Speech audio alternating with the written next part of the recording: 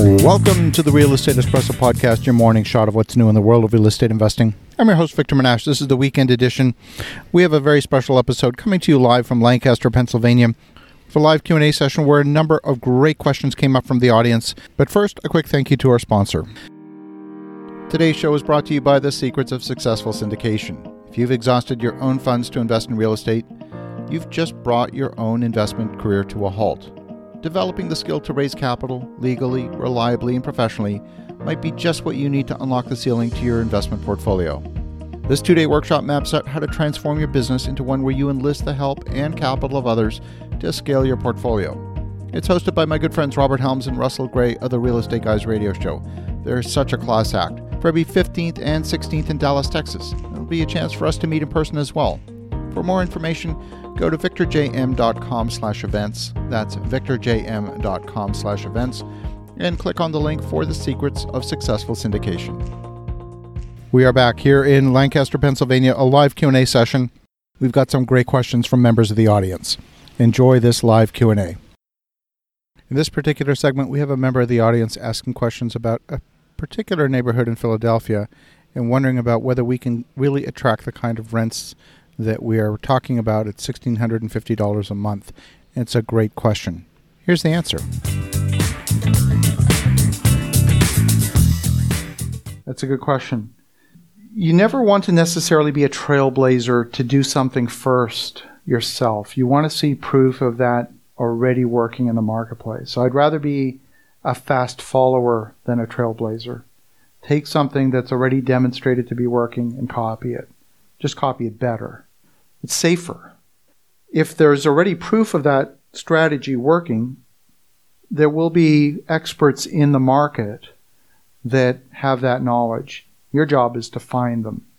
It's like a scavenger hunt. You don't have to invent anything. You just have to find the information. How we found out about Lake Charles, one of my partners, her neighbor's brother is the port director of Lake Charles. Again, we weren't looking to Google for answers. We found out about the information firsthand from the guy who's negotiating these deals, these mega deals, to lease major parcels of land to these plants.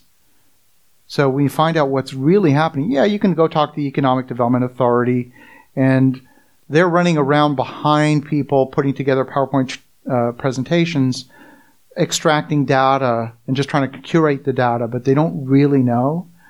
You got to find out from the people that are in the trenches doing it firsthand, in my experience. So it's just a lot of relationship building, asking a lot of questions, asking a lot of naive questions, even if you think you know the answer. Often you don't. Ask the same question, you think you know the answer, 5, 6, 7 people, and pay attention to the outlier data that you get. Because there's sometimes something in that outlier data that you need to pay attention to. One of the mistakes that we often, as human beings, fall prey to is something called confirmation bias. And confirmation bias is, if I told you the world is, if your outlook is the world is a dangerous place, you'll go look for that data and say, yeah, look, see, the world's a dangerous place. If your viewpoint is the world is a beautiful place, and you go hunting for that data, you'll find plenty of evidence the world is a beautiful place. Whatever your point of view, often people go find data to reinforce that point of view. And that's great. It makes you feel good, but doesn't do good business, because you need to be aware of the things that can surprise you. And so you got to be very aware of that process of confirmation bias and be constantly testing. I'll give you a very simple example. We're building this assisted living project in Lake Charles, and we had people telling us there's a shortage of assisted living.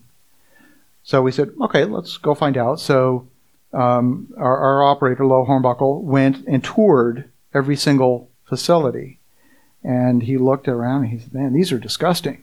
I can beat these guys any day of the week. And then that wasn't good enough. We then went and commissioned a third-party market study from an independent consultant to go get their point of view. Is there a real business opportunity? So it wasn't just the anecdotal. It wasn't even our own first-hand information. We actually commissioned a third, make sure that we were getting it from all angles. I think it's important to do that. Does that answer your question? This next question from an audience member is about the area surrounding Temple University. And Temple is in the middle of really what's quite a rough area. There's some really, really bad areas not far from the university campus. So his question relates to how do we decide to invest in this particular area? Yeah, that's a great question. So when we started, our initial idea back in 2010, 2011 was to service Temple. At that time, the campus had 13,000 students. There was a shortage of housing at the time. Then the university opened their own residence building with 1,200 beds, and that changed the dynamics of the market overnight.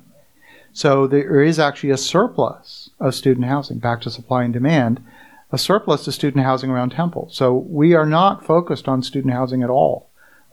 Now, some people who focus only on that try to adapt. Some said, okay, we'll take Section 8 tenants or what have you, but that's not a great... Yeah, so right now, student housing around Temple is overbuilt. So now, one of the things we noticed, like a lot of these student housings were built in the old Philadelphia townhouses. So they would maximize the number of bedrooms, because in the student housing mindset, you're charging by the bedroom. So you say, okay, in this space I can get 4 bedrooms, 4 times $500, $2,000 a month. Boom. You would even take out a living room and make another bedroom if you could in the student housing mindset. But what we found was there was a surplus of 3, 4, and 5 bedroom units and a shortage of 1s and 2s. And the reason we discovered that is we had a lady who's a graduate student who rented a 3-bedroom apartment for just herself because that's all she could find. And we said, oh. She said, yeah, there's no 1-bedrooms anywhere.